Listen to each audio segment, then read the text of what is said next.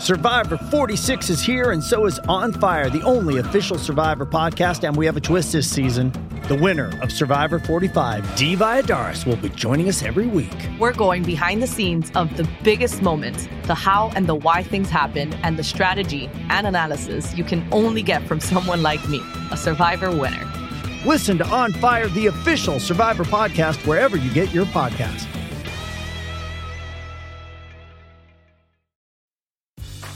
Grey's Anatomy, the most iconic binge-worthy drama, is back, along with answers to the biggest cliffhangers. Will Teddy survive? Will Joe and Link finally find happiness together? Meredith returns along with fan faves like Arizona. You can now stream every episode of Grey's ever on Hulu, and new episodes next day. Watch the season premiere of Grey's Anatomy Thursday at 9/8 Central on ABC and stream on Hulu.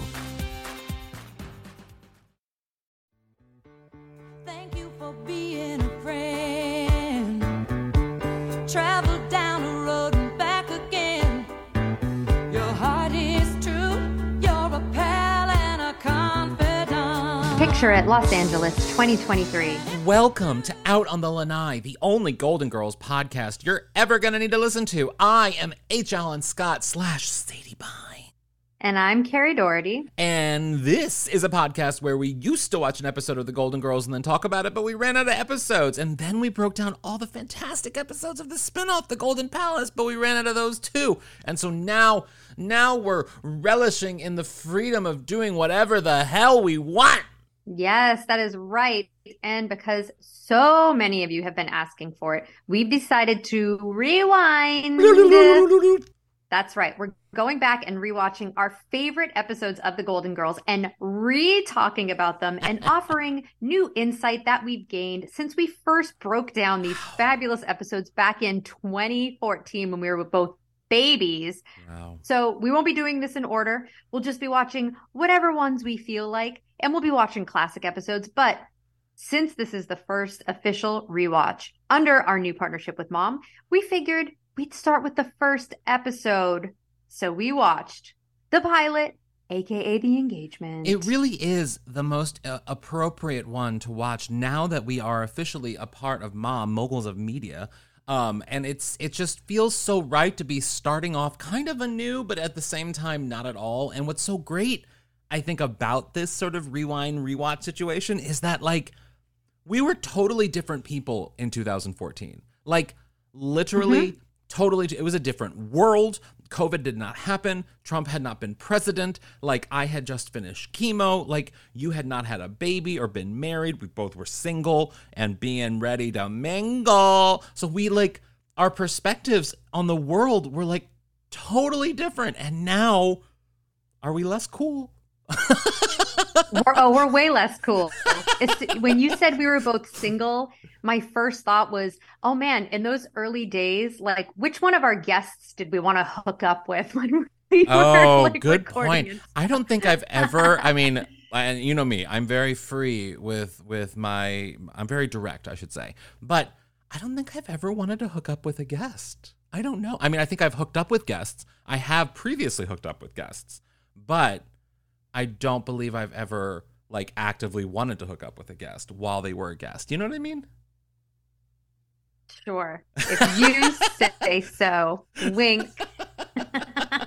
No, but this is so much fun and it's so cool. And you guys, all of you have been so vocal in wanting us to go back and revisit some of these great episodes. And like Carrie said, we are not going in order. We are literally just, like, dropping in here and there the episodes that move us. Maybe we'll do an episode of, like, on an iconic anniversary of a particular episode. We'll even have guests on who are super hardcore fans of particular episodes. And because we're embracing that, like, we're going to do whatever the hell we want, we're literally going in any order, any way. We're going to start with the first season this week. Maybe in another week, in a few weeks, we'll go to season 7 and then we'll bounce back to season 4. It's free. We're going to be all over the place. It's just like Blanche on a Friday night at the Rusty Anchor, y'all. No, I have to say, okay, go ahead. Go ahead. No, you go ahead. I was going to dive into my thoughts about rewatching the pilot before we get into the pilot. Please, I'm very game for that.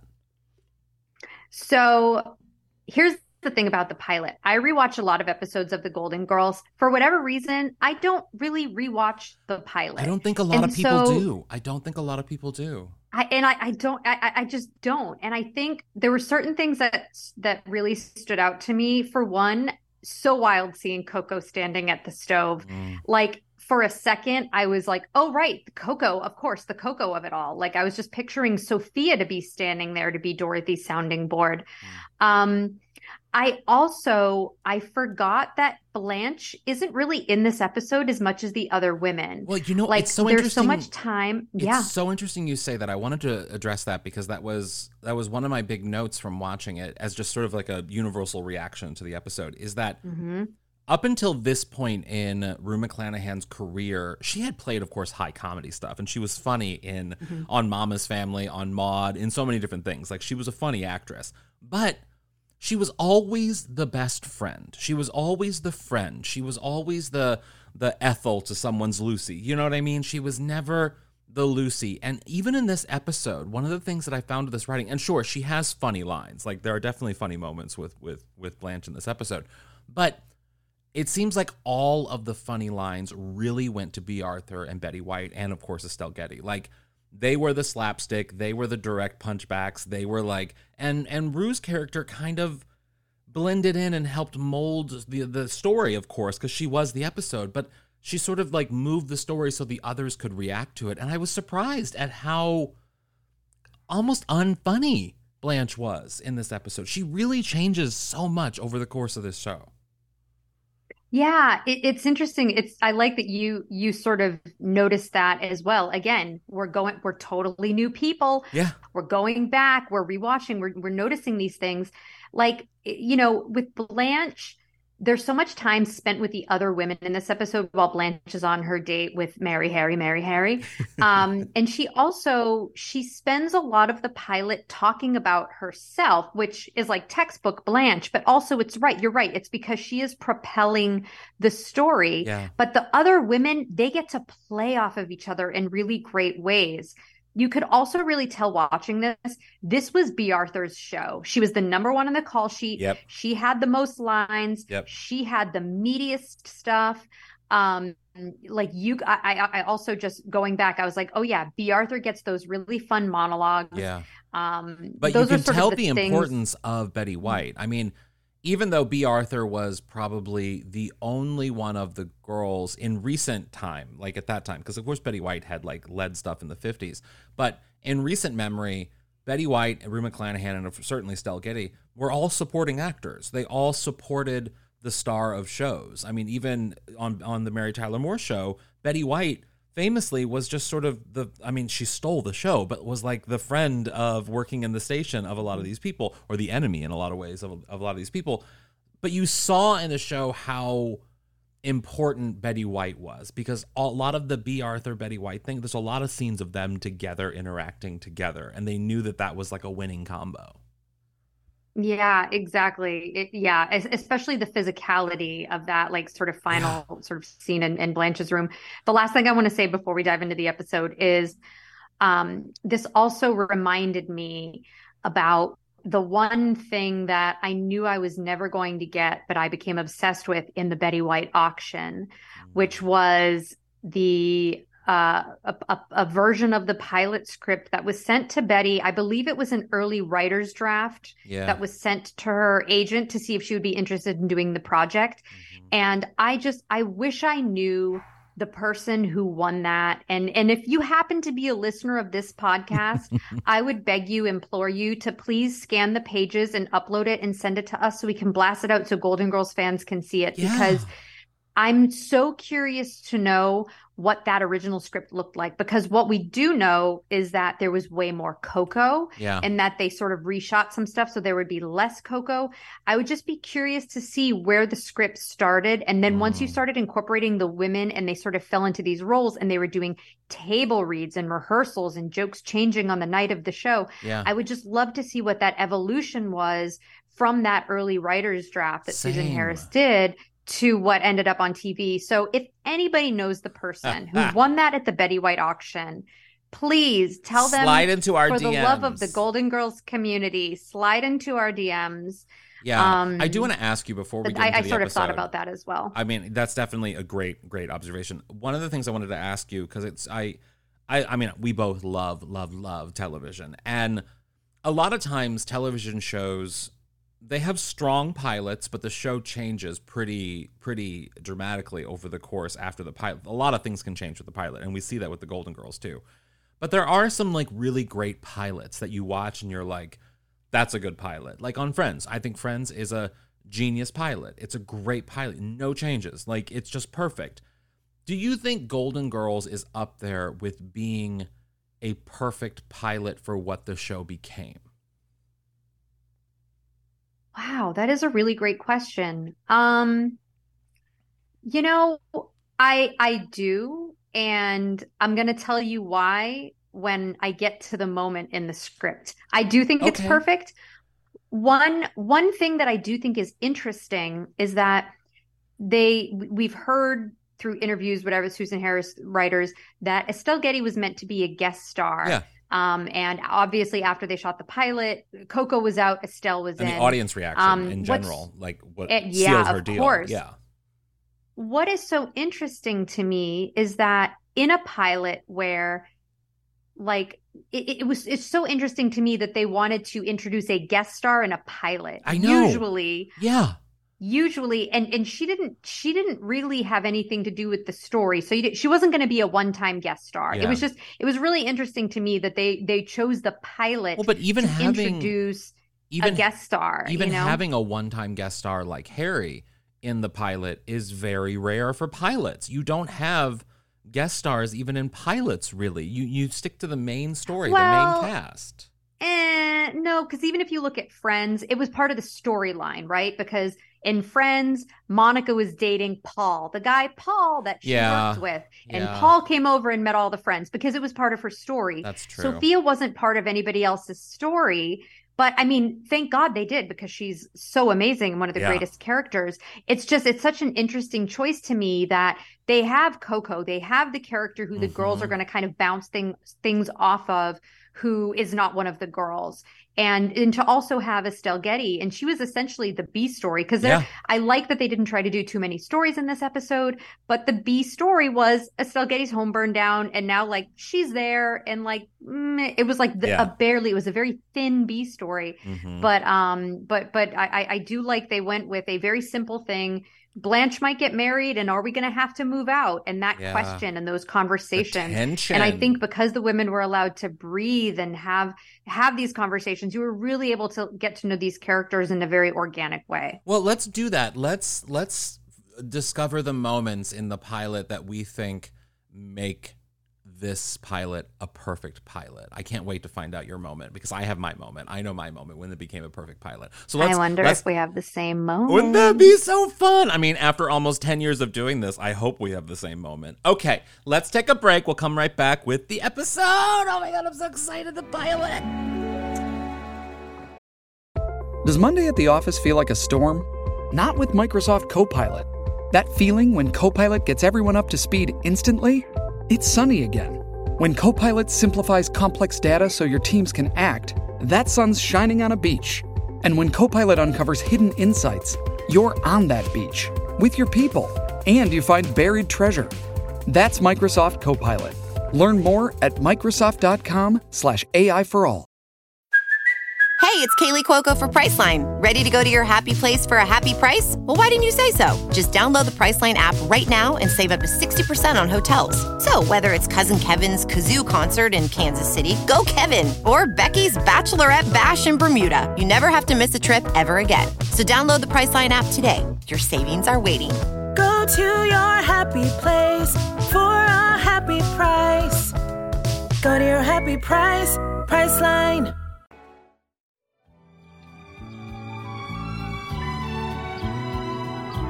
So, okay, we're going to walk through this pilot. We all know the pilot of the Golden Girls, obviously. What I would love to start with, H.L., and if it's okay with you to get your fingers ready on that soundboard. Oh, I'm ready. Now, I'm ready. I now am able to come to this pilot with the wisdom of having worked as a TV writer. And I want to play one thing that is always challenging, I think, when you write a pilot is letting your audience know who your characters are through the lines that they speak without, laying too much pipe, without being too exposition-y. It's like you want to find really organic ways for the audience to go, oh my gosh, I know exactly who that type of person is.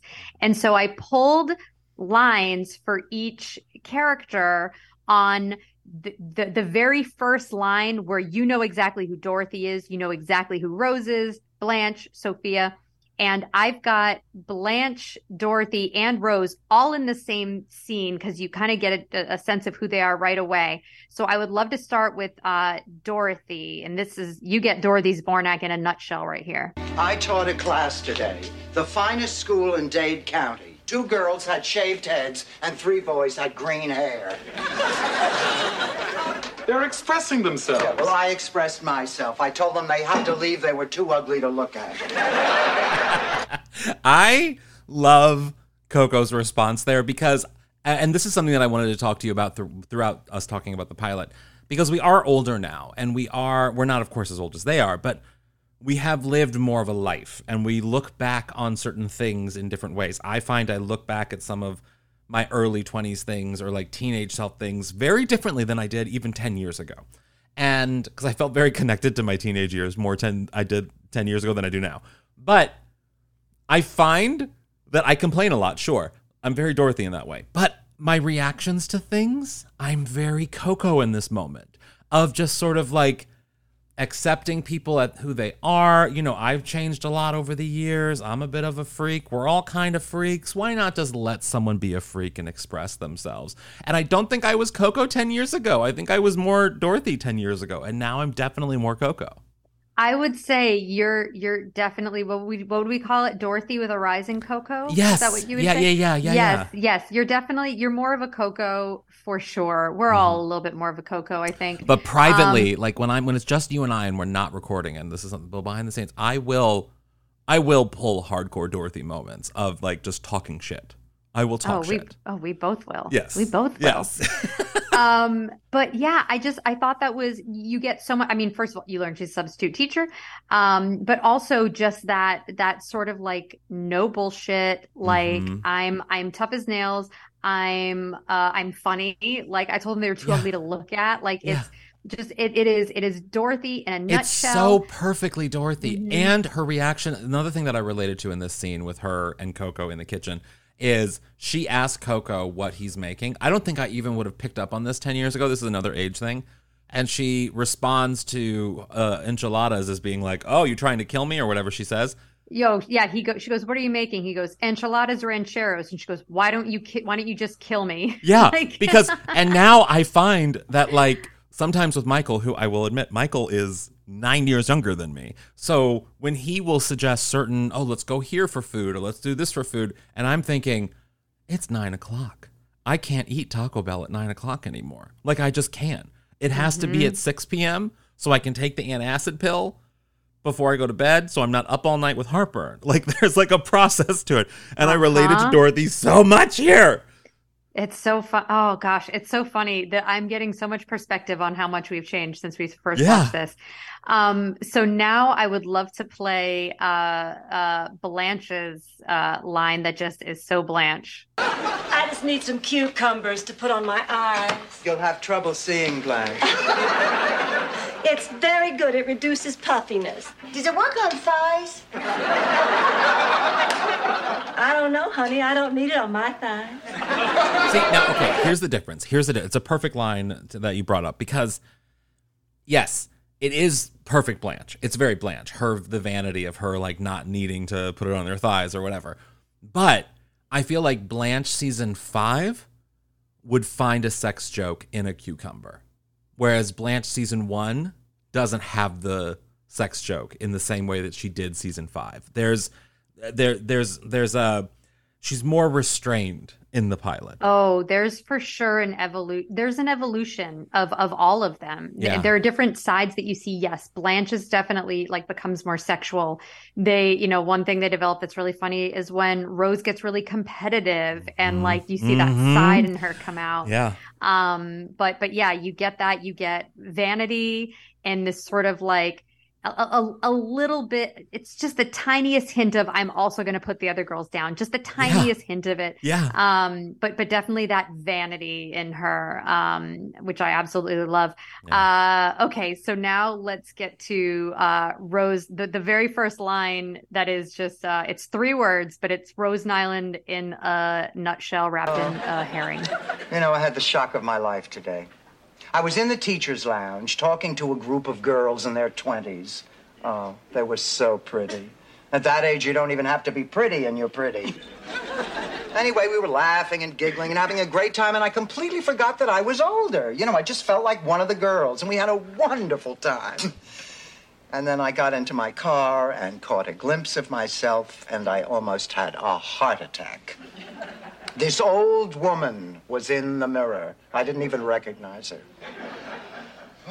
Who was it? That right there, that was the moment when you went, oh, that's Rose Nyland. That's Rose Nyland. This wasn't initially my moment of when the pilot became a great pilot, but I think that exchange warrants an applause for a part of the puzzle of what makes this a great pilot, because in one scene you have the vulnerability of B. Arthur, who, I mean, the way you really feel what she's thinking there, because it's a relatable thing to finally feel old, and then to have that like one moment where you don't feel old, but then be reminded how old you are by something, by your back hurts or your eye makeup or whatever it is that like you're like, oh, this doesn't look the way it looked 10 years ago. And it's so perfect that then it's juxtaposed with this like beautiful naivete of Rose, and like it cements who these women are in this show. They're the same people. That scene could hold up in season 1 and season 7. Easily. Oh, exactly. Yeah. I also love in that moment where, Rose is like, oh, I'd kill to be in my 20s again. And Dorothy's like, I'd kill to be in my 40s again. Yeah, like, I know. It says so much. Yeah. So those were the moments for those 3 women in, and 2 of those were in the same scene. Yeah. Obviously the problem of the story, Blanche has been dating a man named Harry. He proposed, he wants an answer tonight, but the house is Blanche's. So where will Dorothy and Rose go? Rose's concern is so, it's relatable in that, like, there is this vulnerability there. It's a money vulnerability, which I think a lot of people think about, like, should I start saving? Like, when do I start saving? Like, how much do I need to save? Like, all of these different things. And, like, Rose, even though she's really funny in this episode, there is sort of, like, almost a dramatic underbelly of, like, a panic mode, Yeah, it's what I like about it is that it's a big enough problem in the pilot where there's nothing that they can do. It's not like, okay, well, here's the problem in this week's episode. What are we going to do to solve it? Yeah. We don't have enough money to, keep the hotel open, so we got to run a grift. It's a very simple thing. It's like, it's a little bit of, not like an existential crisis, but, it is a little bit, because when Blanche says like, hey, I might be moving out, it's now up to, it's like you said, the episode, it really is about Dorothy and Rose having this realization of like, wow, we're women of a certain age. We're not, our children are grown, our husbands are dead, or we're divorced. We don't make a lot of money. Like it's coming to terms with age in the most beautiful, hilarious way. Because I remember thinking back on this, I was like, wow, the pilot is Blanche might get married and the women might have to move out. That's so huge for a pilot. Yeah. But it's not really when you think about the story. The majority of the story in this episode is the women talking about what this means. Yeah. And it's also what's so interesting, I think, in the 1980s television, the landscape of 80s television, and the type of stories that were being told about women at the time. I mean, there was an insanely popular show called Kate and Allie that won a bunch of Emmys, and it was Jane Curtin and Susan St. James, and they were about divorced women basically moving in together and raising their kids because they're like they don't have husbands, so they have to like help each other out. And there was, of course, Cagney and Lacey. There was lots of sort of like women helping women stories in big shows in the 1980s, and I wonder in seeing how the pilot sort of navigated it. There's the core three group, of course. There's Blanche, Dorothy, and Rose, but I wonder if there was ever any consideration of making it just a Dorothy Rose show. I wonder. Oh, that's interesting. Because of the way Blanche was very much just sort of a story character to move a story along, and not really didn't add much to the Dorothy Rose part of the story. I wonder if they ever were considering that. Yeah, I don't know. That's a really good question, though. Yeah. I do love, there's a moment, I mean, so many great jokes in this pilot, but I do love when they're asking Blanche, like, hey, you're going out on your date tonight. Like, what are you going to say to Harry? And she goes, I don't know. I guess I'll know when the words come out of my mouth. And Dorothy goes, this isn't a belch, Blanche, it's marriage. I loved that joke. That was her Maude joke. That was the Maude line right there. Oh, it felt like such a Maude line. It was so great. I love some of the dated references. Like, I can barely get a call through with MCI. Yeah, like, I can barely get to New Jersey. Call New Jersey. Yeah. Oh, I love that MCI joke. God. So then we meet Sophia. Do you remember those Sprint commercials with Candace Bergen? Do you remember those? No. Oh my God, they're so iconic. You should Google them. They're a big part of my childhood. All right, I'll pop a Google when we're done. Yeah. So I do want to play Sophia. It's Sophia's sort of first line where you again get a sense of, okay, this is Sophia. This is who she is. Sit down, Sophia. You must be exhausted. Why? I rode in the cab. I didn't push it. Oh, Sophia, honey, how nice to see you. Who are you? It's me, Blanche. You look like a prostitute. Sophia, the things you say, she didn't mean that, Blanche. Of course I mean it. Look at her. My cab driver would fall in love. I mean, it's perfect. I mean, minute one with Sophia, they already set up that sort of antagonistic relationship that she's going to have with Blanche. Mm-hmm. And what's so great is that to Blanche, she's forgiving and endearing. Like, well, she had a stroke, because Blanche is the one that has to get out the exposition about how she had a stroke. Yeah. And it's so fun when you fast forward to however many seasons later when, like, Blanche is not going to put up with that crap anymore. Yeah. I love it. It's so good. And I love, one of my favorite things as the show goes on is the relationship between Blanche, specifically Blanche and Sophia. Because it just, there's so many wonderful gems of them, because they're so polar opposite of types of people. And it's just, and that just makes such great comedy. It's, I love it. I'm just always imagining, like, when I love the episode where Blanche has to babysit her, because that's where we get fasten your seatbelt, slut puppy. It's so good.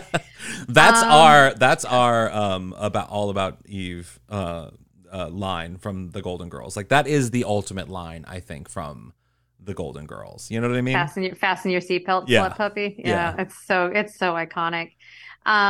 So, and I feel like the first time we recorded this, I don't know if we ever talked about Harry, the guy who plays Harry. Oh yeah.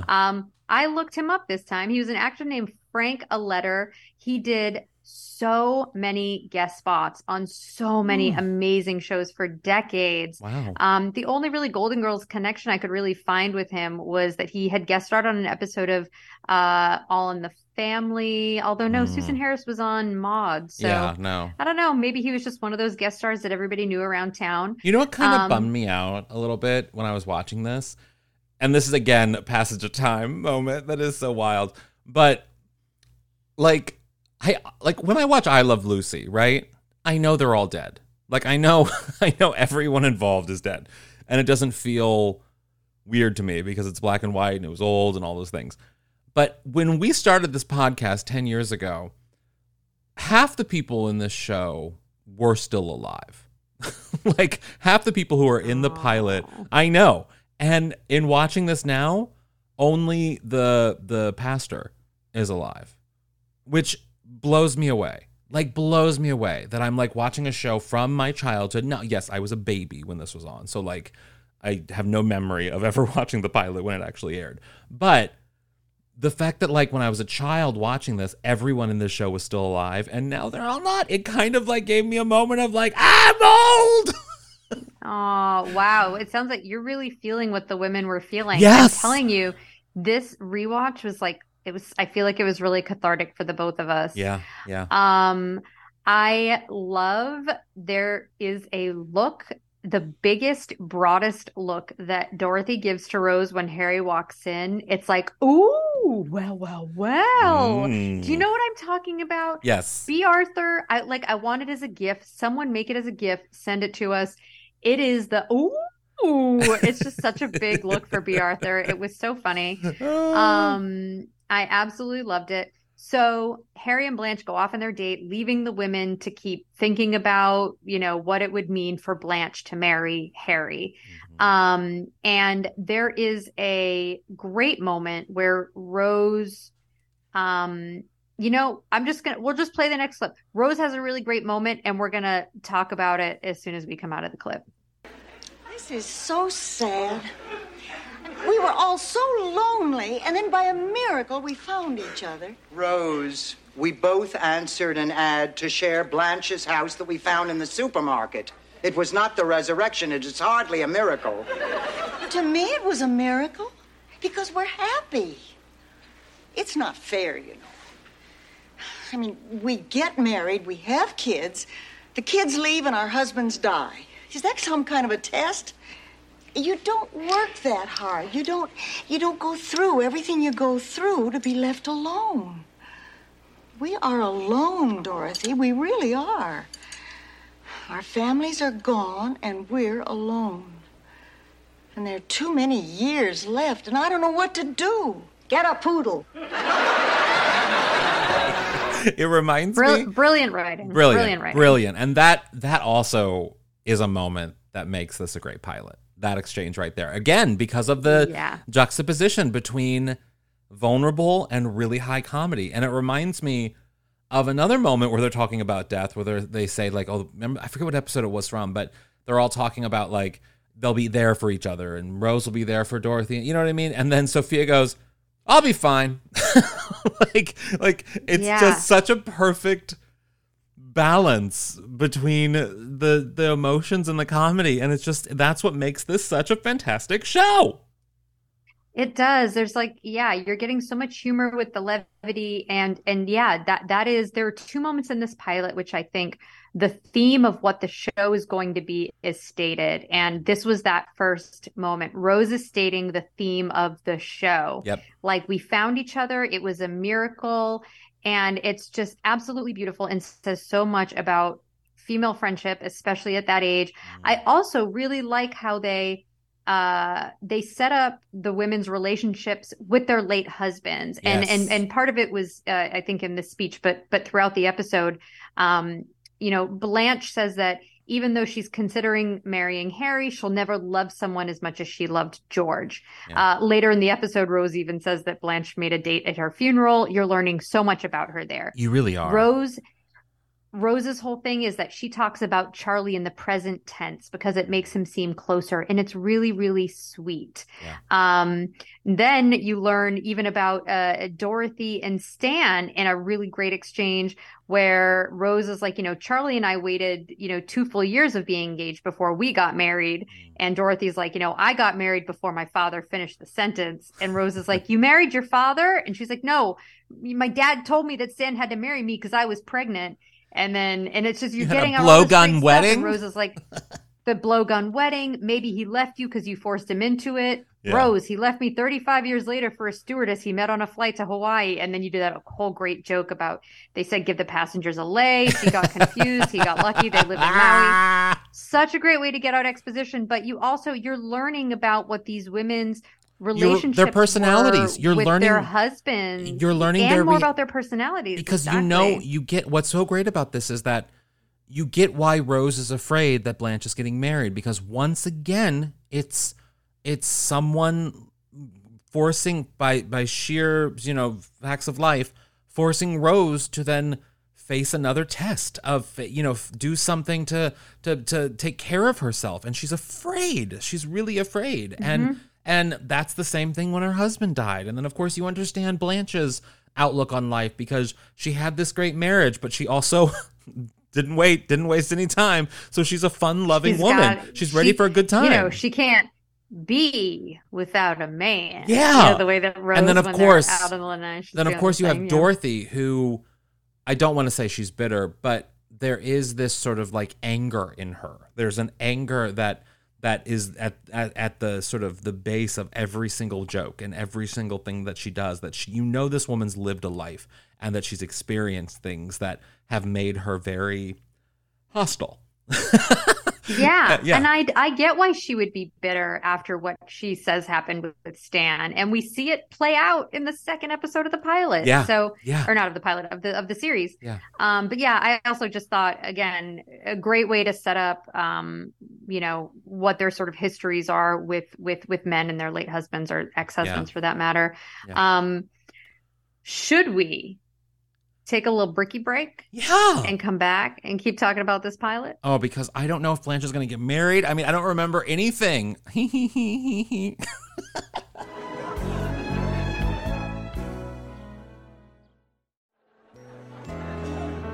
And we're back.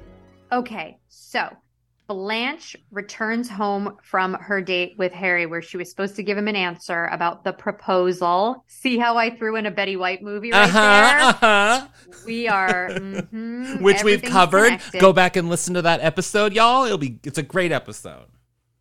I thought that was a fun one to record. Yeah. So, as it turns out, Harry took her. The women just want to know, like, what did you say? What did you say? And Blanche just wants to talk about the date. He took me to Jones. I had the stone crabs. Now, I have to say, as soon as she said stone crabs, I was like, oh my God, is this the same restaurant where Lucas takes Dorothy in the finale where they wear the little crab Wouldn't bibbies? that be incredible? If it was bookended at Jones.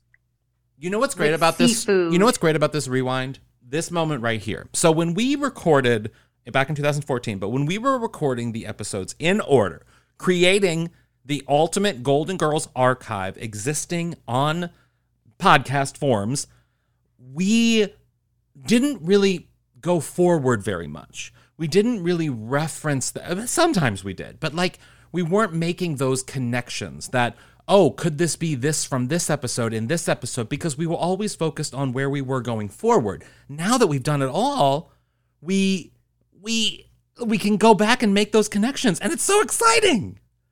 I know. Well, because that was the thing with you and I, is when we were doing the rewatch, we were like, I want this to feel fresh. Let's, for now, not watch any Golden Girls episodes. And so, you know, and it took us a while, it took us years to get through the podcast. So, yeah, these are the things we're noticing. An amazing exchange that I love is, it made me laugh so hard, is the are you gonna marry Harry? Marry Harry, marry Harry. Little rhyme, shut up. Like when Dorothy tells Rose to shut up, it's the pacing of that. So funny. And she says, Blanche says she is going to marry Harry next week. Like big act break moment, because we already know what this would mean for Dorothy and Rose, like how they're feeling about it. Yeah. Now that you've gotten married, yes. Carrie, yes. Dorothy Bush, can you ever imagine you and Stan getting engaged and then marrying in a week? No. Yeah, I can't either. For you or for me. No. Yeah. Yeah, no. That's too much. No, I can imagine us making rash decisions, you know? I mean, because like I can imagine that, but getting married in a week, I mean, no. That's too much. Yeah, no, it's too stressful, cuz even Stan and I did the bare bones wedding situation. We did courthouse, dinner with friends, but you still have to plan stuff. Yeah. There's still shit you got to do. Yeah. So no. One thing that I noticed was interesting about this pilot is, you know, over the course of the show, the women are proposed to or think they're going to be proposed to so many times. Yeah. And we always see the woman out on at least a date with that guy. They're either out on a date, Dr. Jonathan Newman's coming over, they're at dinner, whatever. And I actually really love that we don't see Harry and Blanche on a date. Like we meet him very briefly. And to me, it would have made him seem Susan like a Harris's character. Way. It would have made him seem like a character on the show. Yep.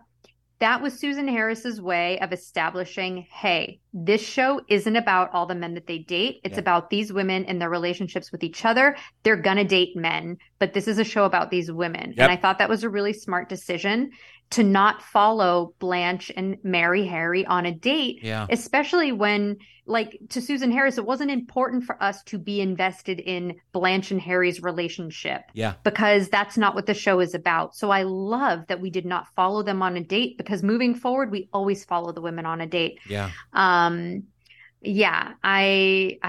liked it. I also, there's a moment where Blanche says, at our age, long engagements don't make sense.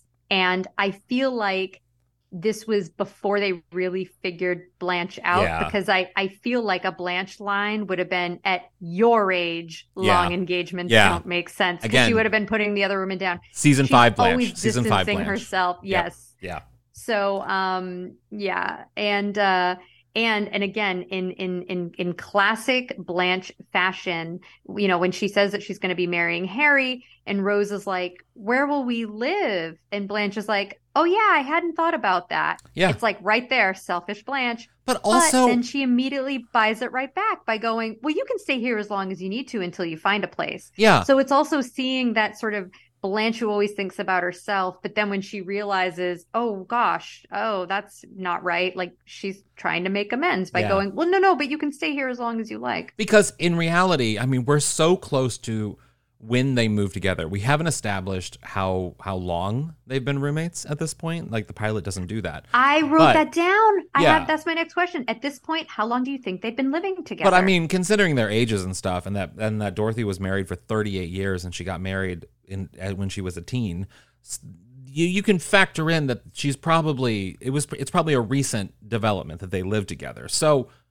I'm definitely, and I've always been this, and I probably was like this in the first episode of this podcast too, where I think I'm totally in Dorothy's camp here. It's like, let this woman make her own life decisions. And however they impact you, you have to deal with, because it doesn't involve you. Sorry, Rose. Oh, for sure. And you can tell too, again, they're setting up that like Dorothy is the anchor. Yeah. You know what I mean? She's reasonable. Like, she's the anchor. She's, when the other women are feeling vulnerable, whatever, like Dorothy's gonna anchor everybody. Dorothy's gonna bring everybody back down. I feel like they've probably been living together. My guess would be like a year, maybe a little less. Yeah. But I feel like no longer than that, because they're also not, they're not really butting into Blanche's life the way that you would if it was like a really good friend. Yeah. Like if I was making a horrible life decision, you would butt in more than you would have when we first met. Like, you know what I mean? Like if it just, there's just a difference in the level of deepness of the friendship. I wouldn't say they're quite family at this moment. They are, but like not the way they became. Not quite. Yes. No, not the way they became. That's a good way of putting it. It does. It feels like they're friendly roommates who, Rose really is just trying to look out for Blanche. Yeah. She's like, there's something about that guy. But also you could interpret that as Rose is scared of being vulnerable, of being put out, in that she's doing it for a selfish reason. Yeah. So they do feel a little bit more like roommates, and that, but still it's like that perfect balance though, but enough where you like care about their relationships. Yeah. So the day of the wedding, wait, okay. So now one of the things that we didn't do on the original watch, is I don't feel like we ever fully discussed the wedding dresses in a way that they are owed, because there are some great, wonderful wedding dresses on this series. Multiple accounts of wedding dresses. What do you think of Blanche's wedding dress? That's so funny. That's my next note. It didn't feel Blanche. It didn't. It was, it was cream. It wasn't like super modest, but it also wasn't, she was covering things up. She was Yes. wearing like tights. It just didn't feel. She was showing leg though. She was showing leg. Yeah, but she had tights on. She had Yeah. like gloves on. Yeah. She had it like Blanche would have worn something very form-fitting. Yeah. She had this like headpiece on that I didn't think felt like Blanche. You know, we all know, and again, this is what happens with the evolution of a character. Blanche's red wedding dress that she wore when she married George says so much about who Blanche is. Like, of course she would wear bright red because white does not attract the eye like a bright crimson red. And so you can, it just felt like a very, like, oh, that's fine. That's nice. But I was like, I don't feel like I'm watching Blanche right now. Yeah, no, I feel you. I feel the same way. I like the dress. Don't get me wrong. I think it's more of a Rose dress. Yes. Yeah. Yes. It's a Rose. Especially the cut of like the bust area and like all of that felt like a dress that Rose would wear. But they're still figuring it out. I love the physicality of this scene, the physical humor in this scene. Dorothy putting Rose in the chokehold, the three-way hug in Rose's face. And Dorothy kisses her on the cheek. I mean, when the timing of when Rose goes stop and Dorothy throws her into the closet and locks the door, like just brilliant directing and performances there. It is that to me is like the iconic moment of the pilot is that three-way hug, her throwing her into the closet, that argument between the two of them. And then Coco having to come get her perfect. out of the closet like that. And the fact when Dorothy chases after Rose with the perfume, and she's so like silly, it's almost vaudevillian. It's just there's so many great moments in that moment. But I will say one of my favorite moments, not favorite, but the hardest moments is when Blanche's heart is broken in the next scene. Yes. So yeah, Harry, he's 30 minutes late for the wedding. The doorbell rings. It's none other than Hollywood Montrose from Mannequin. Which we just covered Mannequin last week. So please go listen to that episode if you have not. But this is becoming a Misak Taylor double feature. Yes, it is. And he tells Blanche that Harry is a bigamist. He's wanted in 4 states. He's got 6 wives. He's a hustler. Sorry. Yeah. And he leaves. He just leaves. He just leaves. leaves. Yeah. And she's heartbroken. Harry left a note for Blanche. She's so heartbroken. She can't even bring herself to read the note. So Dorothy reads it, and it's basically like, I'm sorry, for what it's worth, I liked you. I liked you. Yeah. I liked you. Unlike my other wives, who I didn't even like, I liked you. Fuck off, Harry. And what's wild is that after Dorothy reads the note, Blanche says, I'm stunned. I'm just stunned. And it's not the, I'm stunned. I am stunned. It's not that kind of stunned that we get from Blanche. It is a very somber, I'm stunned. Yeah. Yeah. And she says she feels like a fool, but not just a fool, an old fool. Yeah, I know. I feel so bad for her. And then the thing that got me in the next scene when they're all out on the lanai. Hey! I think we did that in the pilot too. We did it every time we said the words out on the lanai. Every time. I know. But one of the things that when it got brought up that Blanche had sort of confined herself in her room for 3 weeks. Can you imagine taking off work, not for a death in the family, not for a baby, not for a medical emergency, but for mental health for 3 weeks? Immediately get fired. Immediately. I mean, I don't know. I hear you, but you know, yeah, I know. They even say like her job at the museum is going to be like, you know, I don't know. My favorite part of that scene is Sophia sleeping in the lounge chair. Dorothy's coming out complaining about the paperboy, again, getting the meatiest lines, all the jokes. She walks over to Sophia, holds a mirror under her nose, and Rose goes, "What are you doing? She's sleeping." Yeah. Dorothy goes, "Just checking." Which you never this know. sets up their relationship so well. Funny. And what it sets becomes. up their relationship. Yep. So perfectly. And then of course later when Sophia like pipes in and Dorothy goes, "I thought you were asleep." And Sophia goes, "You never know." And it was so good.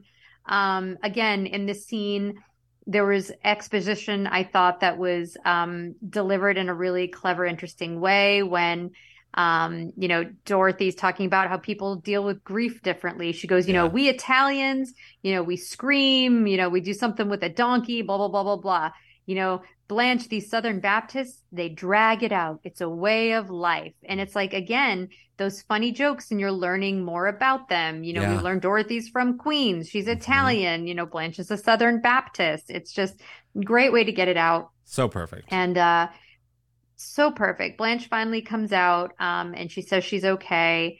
But she says, she didn't feel this bad since George died. Yeah. And, she says, back then she had her kids, but now she has these women. And now Blanche sort of finally comes out of her Blanche fog to sort of join the rest of the characters to discuss this relationship.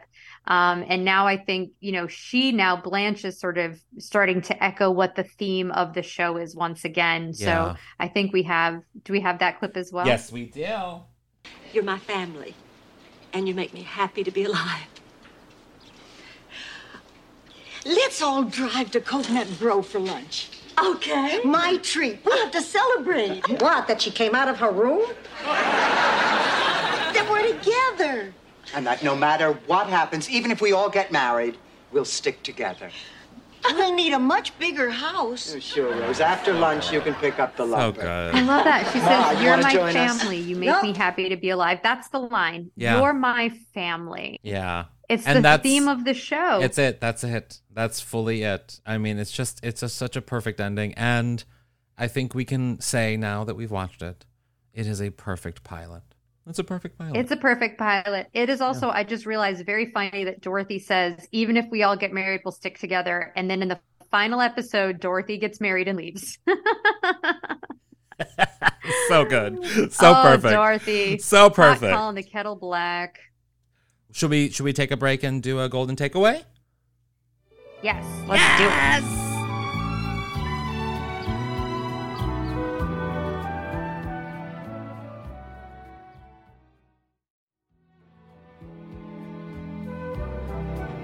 We are back with our golden takeaway, which is a nugget of truth or inspiration that you can apply to your life or the lives of our listeners. Carrie, what's your golden takeaway?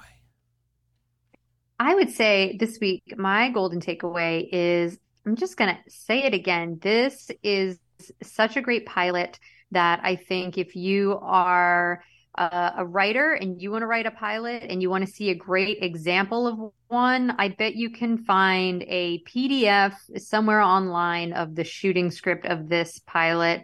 And I would read it and I would take notes about what they do if you're going to write like a multicam pilot, because this is so well written. And I once again would just like to put out a call to, if anybody knows who bought the pilot episode of the script at the Betty White auction.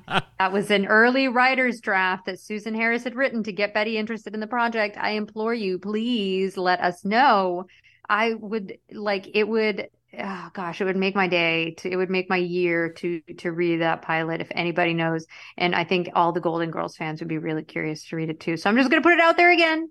If anybody knows, I'm here. I'm ready for holler it. at your girl. You can DM us. Yes. What is your golden takeaway? My golden takeaway from this is that I just love the direction we're going. And I think this episode is an indication of what I think a lot of people have wanted from us, a lot of our longtime listeners, and hopefully some new listeners who want to come on board now that we're a part of Mom, Moguls of Media, and want to sort of just rediscover their love. I mean, we've always loved the Golden Girls, and that we have a whole community of people out there who have been longtime listeners, and we love you. You are our ootlers. We love you, but we hope that maybe you're telling a friend about this new direction we're going in, and it's going to be so much fun, and people can go back and listen to the old episodes, of course, but they can also join us for this like new adventure for the best ofs and the other directions we're going. It's just all so exciting, and I can't wait to hopefully meet some of you at Golden Con in Chicago